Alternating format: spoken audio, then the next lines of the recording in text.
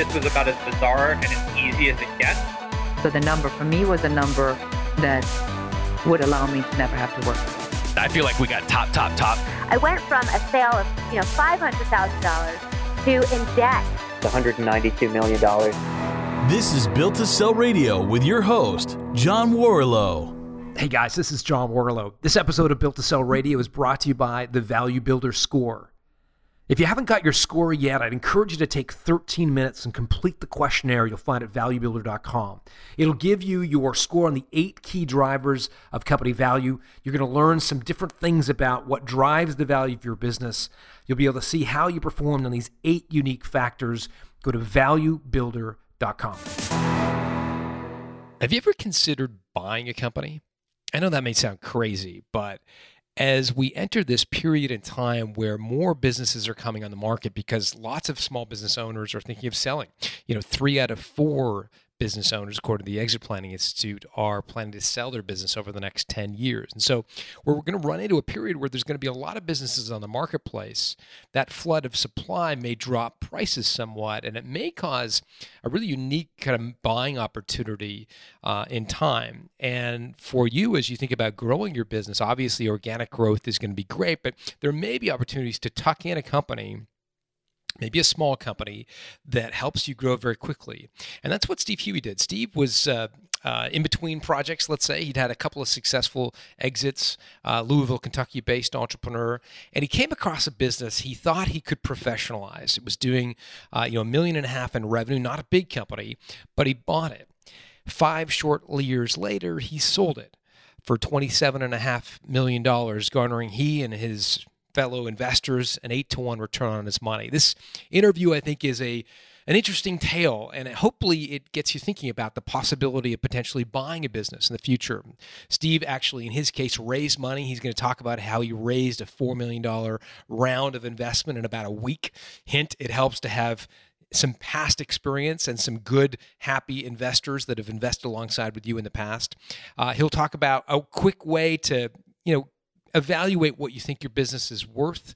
He'll talk about a way to buy a business with little of your own money down. Sounds like an infomercial. It's not. How do you handle a buyer when they say one thing and then they lower the price during due diligence? And then he does a great job of distinguishing between an earnout and an escrow, a couple of lingo-y words that are important to know as you go into the negotiation of the sale of your business. Without further ado, here's Steve Huey.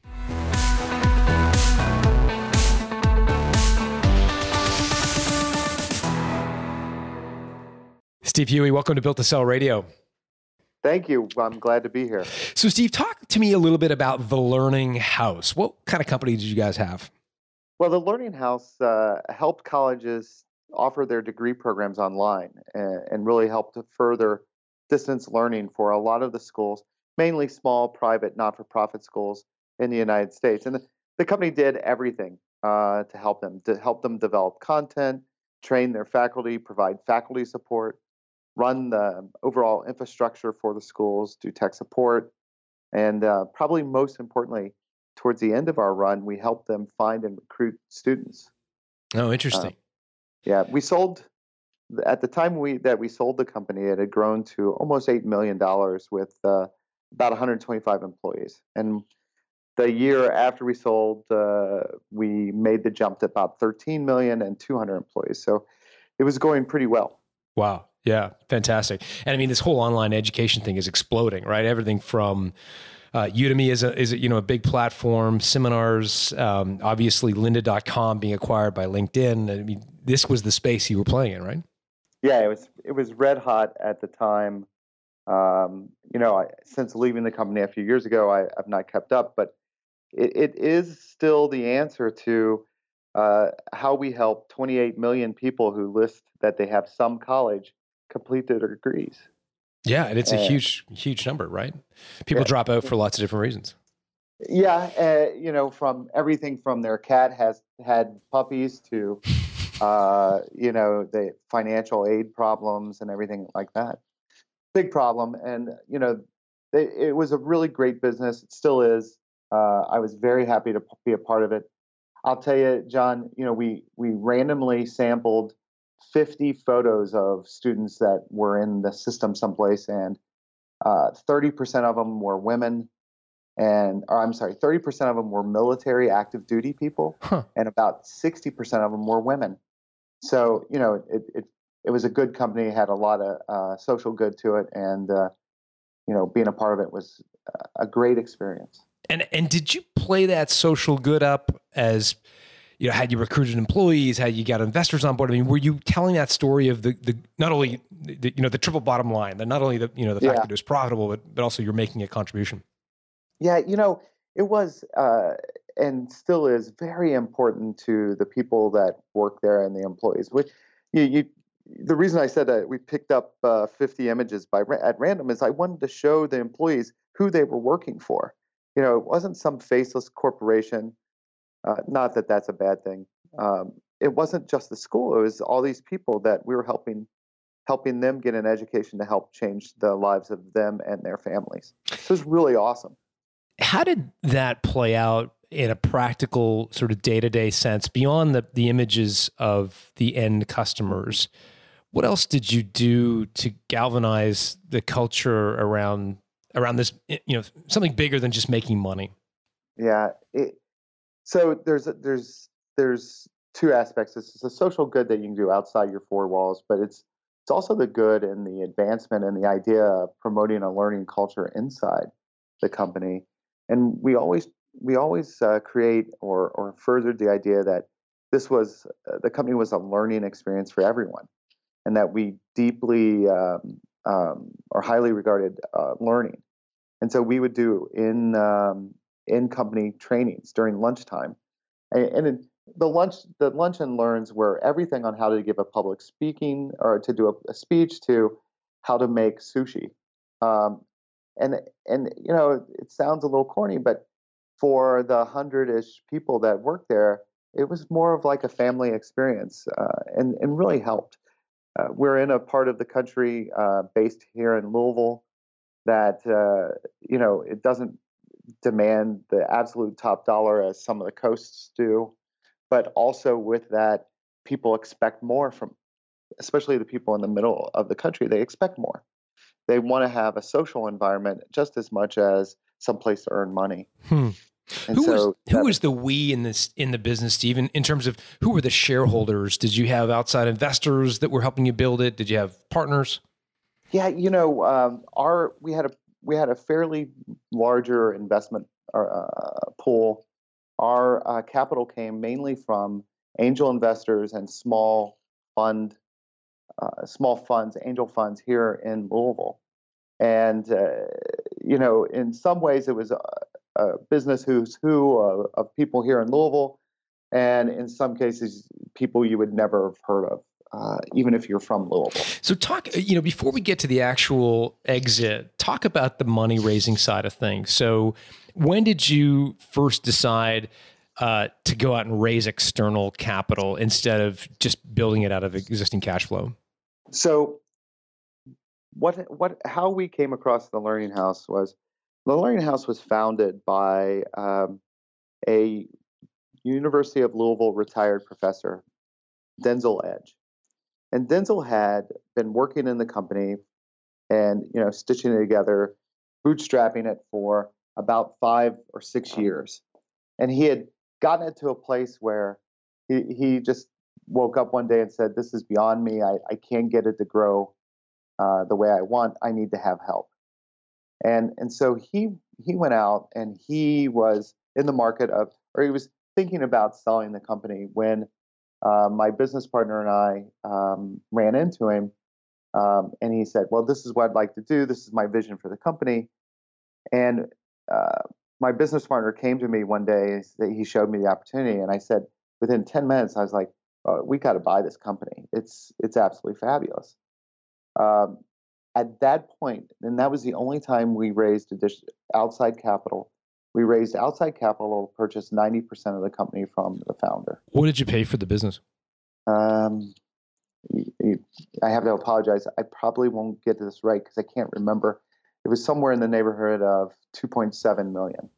Got it. And do you remember roughly what the revenue was for the company back then? One is about $1.7 million. Got it. So you paid Yeah, roughly 1.5 times these are top line very revenue. fuzzy numbers, John. So don't hold me to them, but that's pretty good. Yeah. Yeah, no, that's fine. What year was that you bought the business? November of 2007. Wow. Okay. So November 2007, you bought the business, roughly turning over about $1.5 million, and you bought it for 2.7. It still seems like a pretty high multiple for, a relatively small business. Why did it garner in your mind such a high valuation? Well, I think some of the business fundamentals were great. The cost base was really low. We were really at the beginning of the boom for online education. He had a lot of clients, but not a lot of penetration. So nice, stable cash flow. He had no formal sales force. When you look at some of these things, you go into this business and you say, before you buy it, you look at it and you say, can I really change the business by injecting a few changes into the business? And that's what we believed we could do. He did it in a very conservative way. We knew if we needed to, we could raise money. But what happened is we got in and we hired what I would call a professional sales force. We built in the first year. We had professional account management, where we then started to push out how we could expand the relationships with each of the clients or the schools that he had, and revenue rapidly started to climb. And when you look at an opportunity before you buy it, and you say, "Oh, there's 3 things that I know I can do." Not only do I know I can do it, but I know if I add that, the business will be much more successful. Then you can feel comfortable providing or paying a premium for the price. And I'll tell you, John, that's exactly how we sold the business too. We identified the strategy, and I don't want to get too far ahead, but we identified the strategy that we thought would really make the company grow much faster. We identified the skill sets. They were skill sets that we did not have, but ultimately that the acquirer of our business had. And we knew that they would be willing to and able to pay a premium price because they could bring those skill sets in and therefore reduce the integration risk and have a great company coming out of the other side. What was it that you saw in the professor's business that gave you a sense that the account management and sales force was not professional? Well, he was the one doing the sales and he was the one doing the account management. And don't get me wrong, Denzel is fabulous guy, but he was a professor emeritus at U of L whose area of specialty was special ed education. And so here was this guy running around the country in his Honda Accord, having personal meetings with people and convincing the first couple of schools to come over the fence. And it was, it was whoever would talk to him. No strategic sales at all, and very little time for him to do it. And he was doing it. He was a one-man band, and so we had the knowledge to expand that very rapidly. Got it. So talk to me about the angel investment that you took on. Did you bring on angel investors so that you could write the $2.7 million check to Denzel, or did you want to share the risk, or what was the thinking there? So we, ultimately what we did was we ultimately bought the company from Denzel and sold it to the investors at the same time. And while we put in money of our own, we bought it for one price and raised money at a higher valuation, so that ultimately we had a little bit more stake in the company for doing the transaction. So that was an interesting play. But I always kid people and say it was almost like the no money down way of doing real estate. Which is a topic that would probably take an hour for me to explain, so I apologize. But no, that's okay. So you were making the case to the angel network that, look, you're paying a premium over the 2.7 we're paying to Denzel, but you get us. Yes, that's right. Steve and the business partner. Yeah. Yeah, and we had, surprisingly or not surprisingly, it was kind of a surprise to us. We raised the money to buy the business probably within 7 days. How'd you do that?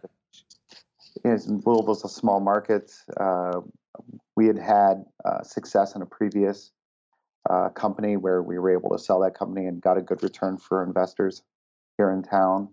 And so once you do that, the first time, they're a lot of the people are more happy with you and are willing to take a chance for the second time around. If I had $1 for every time someone has said that, it's amazing because, you talk to a first-time entrepreneur who wants to raise money and it's like knocking their head against the wall trying to do it. Once you've had a successful exit, people line up to give you money, especially as you point out in a small market where folks know each other. So what was the post-money valuation of Denzel's business?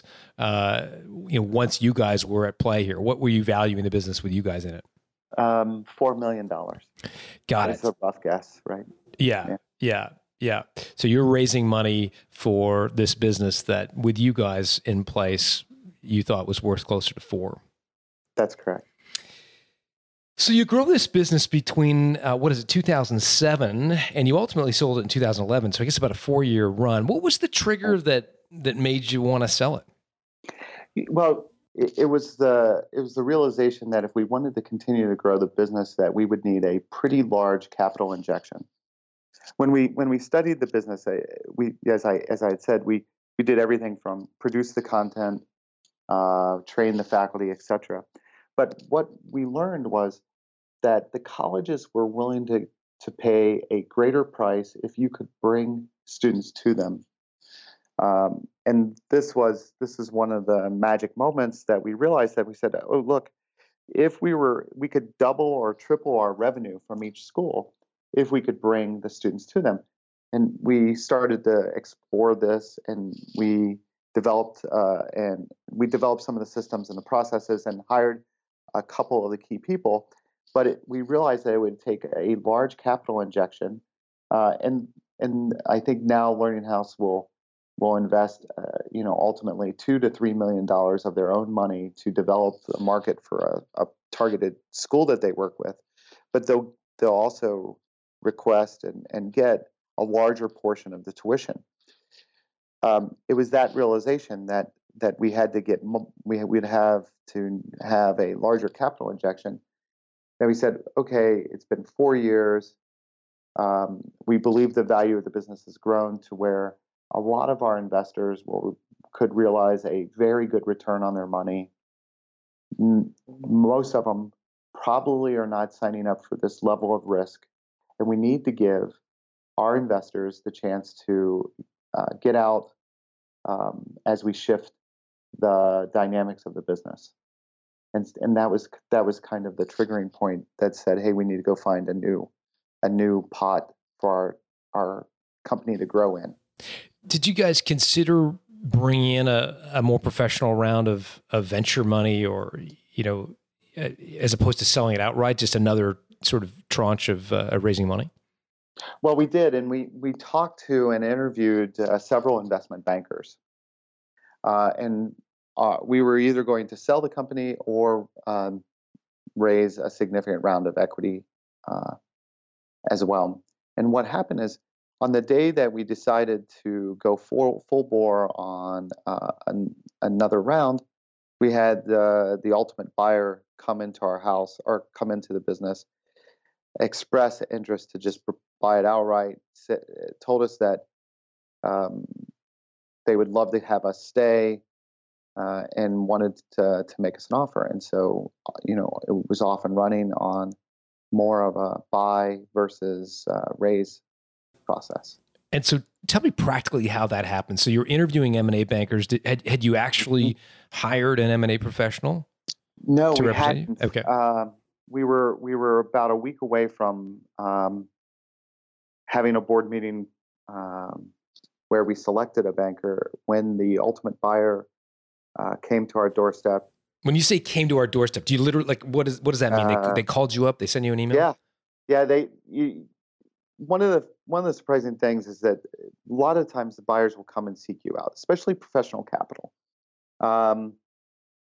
Even in my current business, I probably received 2 solicitations a week from people that are interested in investing in the company.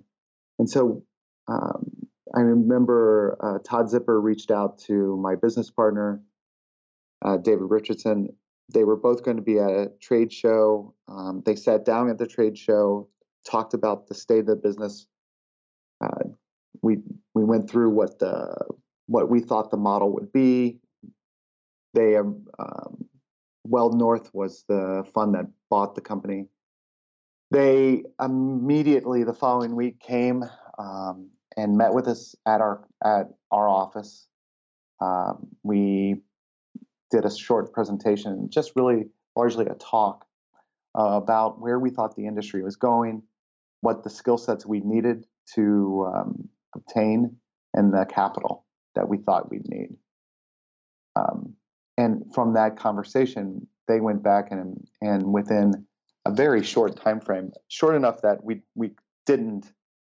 delayed hiring a banker for a couple weeks, invited us to New York, where we sat with the primary partners of the fund, talked about the company again, and by the time we were getting to our plane, they'd made us an offer. When you were in New York for the second round of meetings, were you still under the assumption that Weld North might be making a significant investment as opposed to an acquisition offer? No, they were very clear that after they left our office the first time that they had every intention not to do an equity investment, but to purchase this outright. Got it. And go ahead. You know, because we have, because I'm not the only shareholder in the business and I'm not a sole owner, you know, your fiduciary responsibility is to your shareholders, and you had to kind of pause. And if this was a credible fund, and known for doing credible deals, and you have to pause and hear what their offer is. So Weld North is for those who don't know, is a private equity company. Is that right? That's correct. They were founded by largely a partnership between KKR and Jonathan Grayer, with the idea that KKR wanted to experiment with longer-term investments that they ultimately would hold between 10 and 20 years. So when they're in Louisville, have they thrown any numbers around in terms of valuation yet? No, that first meeting there was no conversation about valuation. However, you know, there's the knowing looks, the glances, the discussion of reasonableness and things like that. And it was really the second conversation where they asked us what our expectations were. We gave a range for a multiple based on revenue. What did you say? 4 and 7 times. 4 to 7 times revenue. Yeah. What was the nature of the revenue? Was it all recurring or? Yes. Okay, so it was all on a recurring revenue model. So you thought, and where did you come up with 4 to 7? Why did you think that was reasonable? Well, one of the benefits of interviewing a ton of bankers was that they, during the interview process, they would give you some analysis to indicate the range that they believed you would be in if you were to raise capital or to sell the business. And so it was interesting, we had interviewed 5 different bankers, and the range was probably a smattering of 2 times revenue to 10. We threw out the bottom and the top, believing that the bottom was just to make sure that they could make the transaction happen, and the top was a kind of pie in the sky. And that's how we got to the range that we had. And so you said 4 to 7. What described their face when you said those numbers? They're very, the one thing I would tell you is that I have a great deal of respect for the people at Weld North. Steve Berger was the other partner. The man was one of the top 20 people at Lehman Brothers, And I have never encountered a professional that knew how to buy a company as good as this guy. And it was like playing poker, or maybe it was more akin to playing a very hard game of chess. There was absolutely no emotion, none. And I used to, some of my background was I've done 30 transactions. A lot of them have been on the buy side, but I was just astounded. These guys played it very close to the heart, and no emotion at all. Were you tempted not to answer the question at all when he said, what valuation range are you looking for? We were, however, I'll tell you, one of the things I've learned from being on the other side of the table is, you have to have confidence in when you give a response to a question like that. You have to have confidence in your response. As I said, luckily for us, we had talked to many different people who studied the space and gave us ideas of valuation. And so, my partner and I felt very comfortable giving a range. Obviously you start the answer at the least you'd be willing to accept, and then something you hope for. But I don't, when you feel very confident about your valuation, I don't think it's bad to start the conversation. But aren't you putting like a ceiling on, the value of the business? The moment you throw that bottom number of 4 to 7 times, isn't it sort of basically assured that you're never going to get more than 4 times, or whatever the number you put out? Yeah, it is hard to go up from that number, but it's never a done deal. And one of the things that I would say is there's a lot more than just price to consider when you're selling your business. What else did you guys think about? You think about escrow. You think about the structure of the deal. Will it be all cash? Will you do a simultaneous sign and close? What's the risk of getting a deal done? What is a sign and close?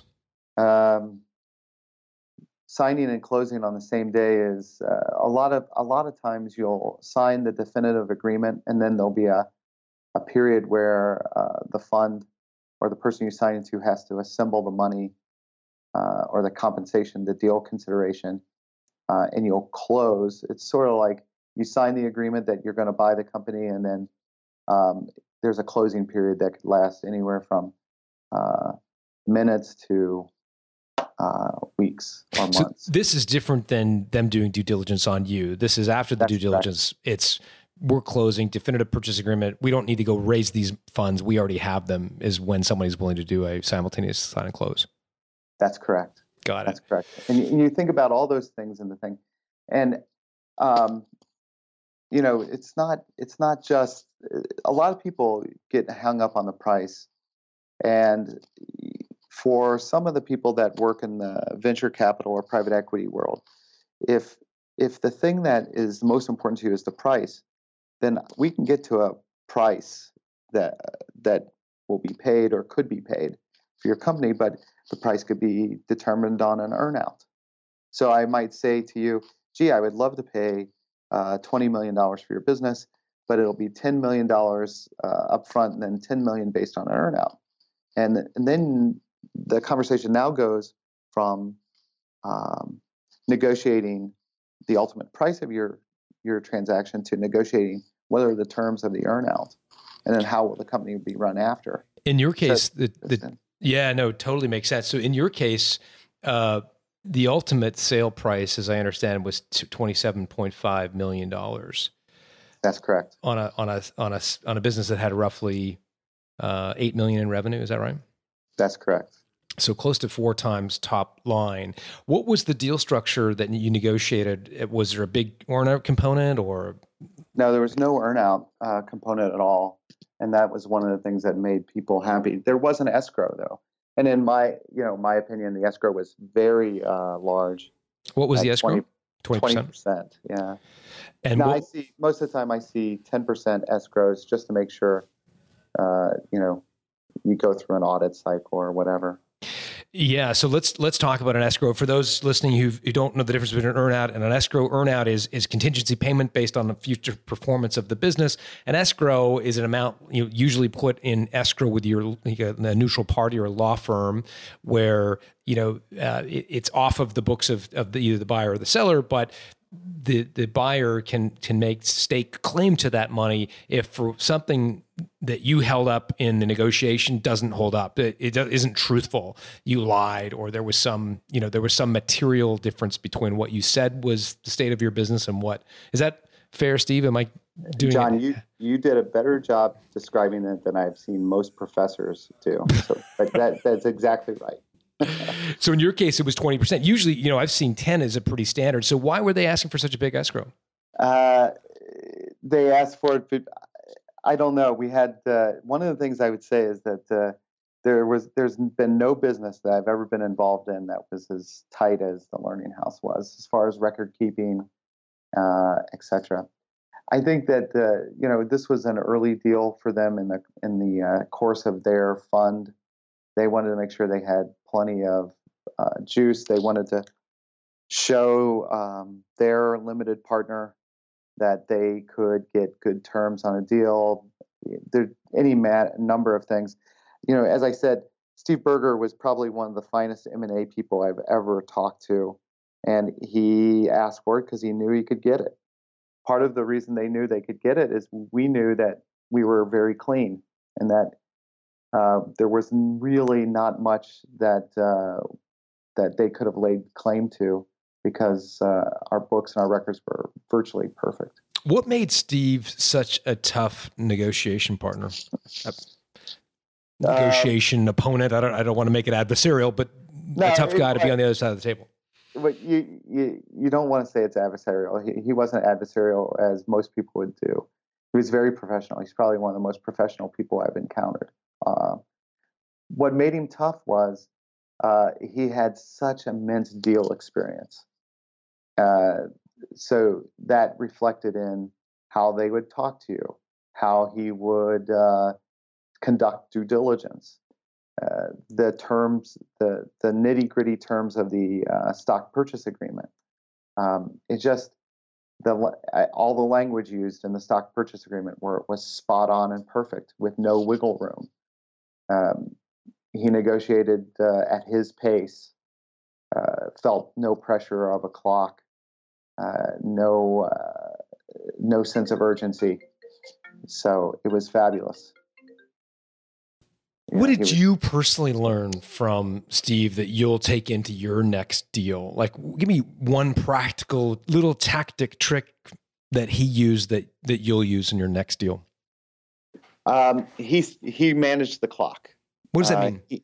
He ran the deal on his terms, no matter how fast we wanted to go or what we said.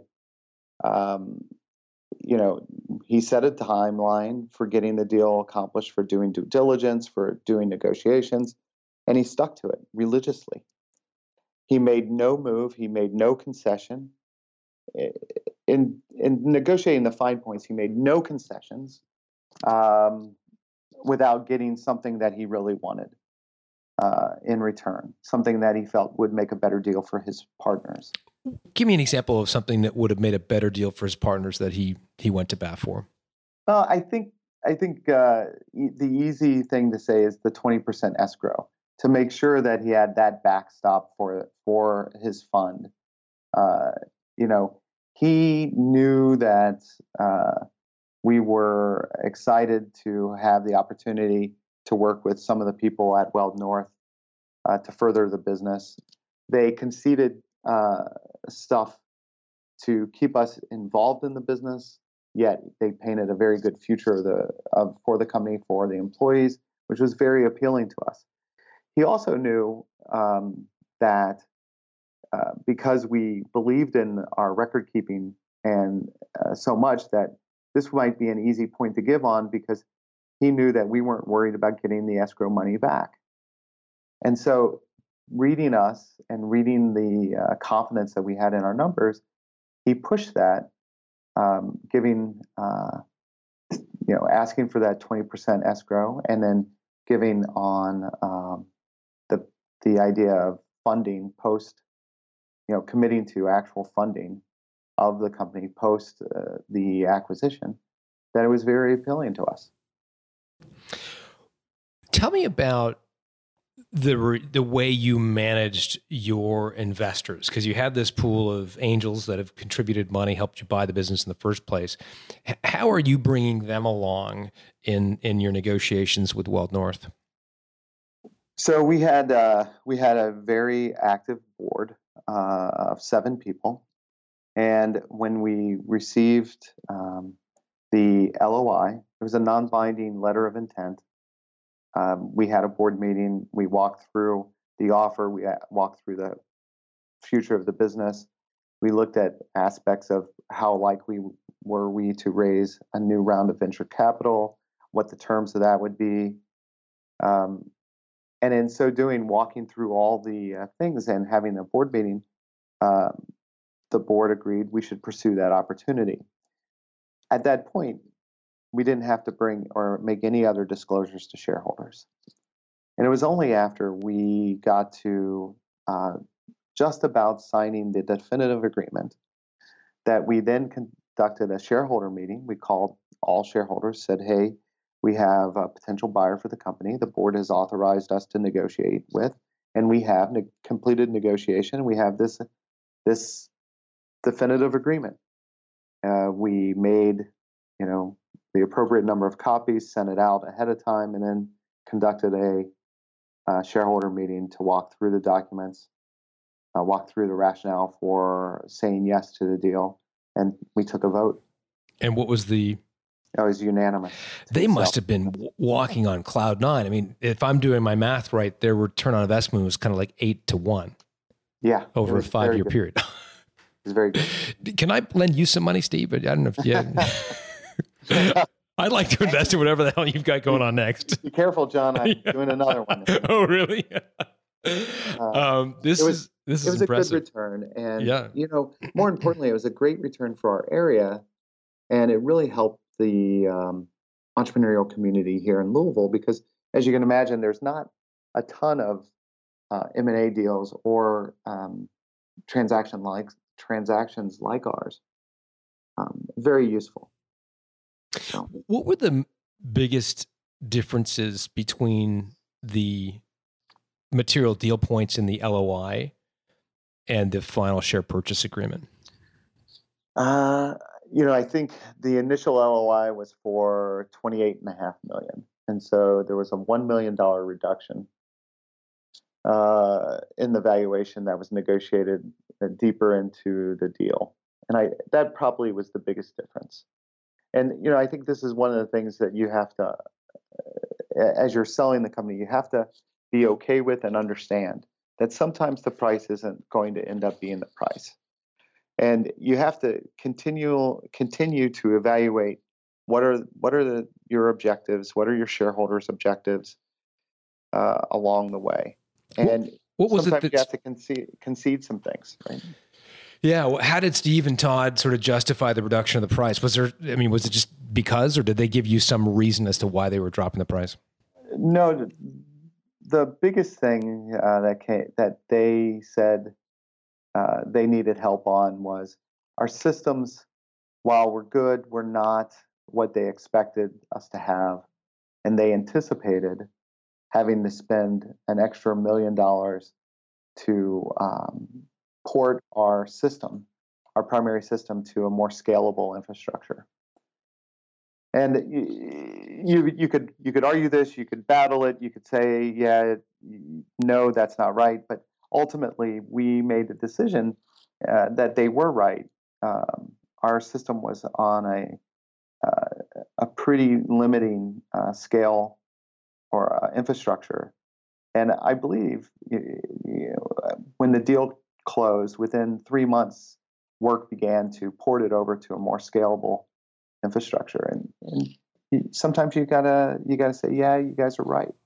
Steve, one of the things that I'm curious about is how you felt through the process. I'd love to get inside your head, because here you are looking at just a massive return, a huge win, but across the table, you're working with some very sophisticated people who, to your own admission, don't budge easily, don't move on major points. Were you feeling at their mercy, or how did you feel just qualitatively in the depths of the negotiation? So it's interesting. Across the table from me was this guy, and he's literally a top 20 at Lehman. Now Lehman doesn't exist, but double Harvard educated guy who had more deal experience than most anyone. And while I felt pretty confident in my own skill set, having done a lot of transactions, I'm nowhere near the level of professional. And it was sort of like playing chess against a grandmaster. And what the stress of that really was, that I wanted the chess match to be over as soon as possible. Please end my pain. And I think that is probably one of the things that you say, no, you got to have a lot of endurance, and you've got to keep going, and you got to stick your ground. You have to sit there and understand what you really want, what you need to have the transaction be. And it was this back and forth. I kept this incredible journal of the daily experience. I now have it tucked away in my desk, and at some point I'll relive it. But I remember every Saturday I would catch up my daily log, and it literally was just playing chess. I was mentally exhausted by the time it was done. Do you have the book in front of you? Can you read us a page? I wish I did. It's actually buried in a drawer at home. My son said, "Well, you ought to turn it into a book." I'm like, "Oh no, you don't want to have that happen. Books are for you guys. I'll keep all my notes to myself." But it was a very draining experience. And I remember on the day we signed the definitive agreement, my wife at the time, she said, "Well, let's go have dinner and celebrate." And I was like, "Okay." And all through dinner, she was asking me, "You don't seem that excited." I said, "Well, I'm just tired." And I remember I went home and slept. I got home at 8:30 after having dinner because she probably thought it was the worst dinner ever because I didn't talk. And I slept for 12, 13 hours. And then, because it wasn't a simultaneous, it was a month later until the money actually showed up in your account. And I think if there was something that I could tell people that are going through the process of selling your business, you don't stop. You don't really stop until after you do post-acquisition integration, but you don't count your money until it's actually in your account, because there's still risk. Even after you sign a definitive agreement, there are always outs, and you gotta just do it one step at a time. And to be clear, there was a period of time between the definitive agreement was closed and signed and the wire actually hit your bank account. How long was that for you? It feels like it was like 10 years, but I think all told it was 4 weeks. Interesting. And that was as a result of the fact that it was not a sign and close deal. That's right. The way that their fund worked was they had they would find and close or sign on a deal and then do an equity call, and it took their limited partners had up to 3 weeks to get their funds moved into the account. Out of interest, what would have happened had they signed the definitive purchase agreement but then reneged in that 3-week period? I think that there were, I don't remember all the stuff on it, but there was a breakup fee. Typically when something like that happens, one side wants to sue the other side, and it turns into a sweltering mess. That's some of, that actually is the thing that makes most deals go through without some material change in the business or something that one party just out and out lies to another on. Most deals close, but you still, you being on the people that are involved in the deal are typically a little nervous. Yeah, till it gets closed or funded, I should say. As you look back at the Learning House with, there's a few years under the bridge now since you left. Yeah. What word or phrase comes to mind when you think of that stage in your life?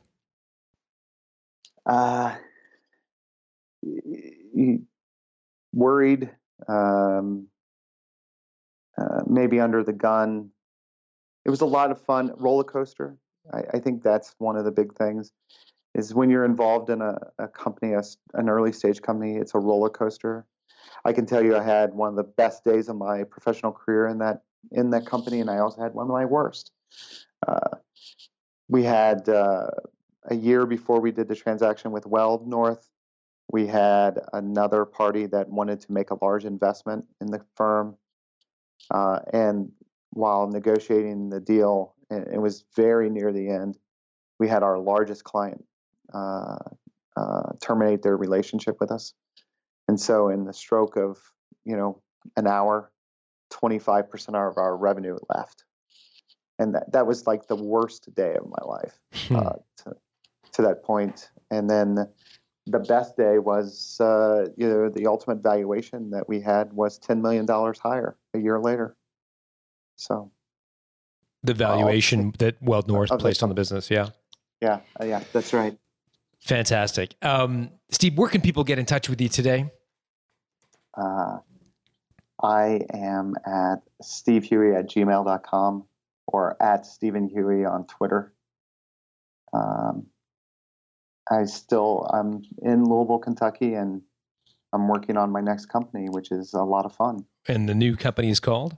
Capture Higher Ed, and we help colleges attract students, traditional students mainly. We have developed marketing and automation software using machine learning and narrow AI to help colleges get college students. Sounds fantastic. So capturehighered.com? Yes, that's right. Steve Huey, thanks for joining us. Thank you. It's been a pleasure.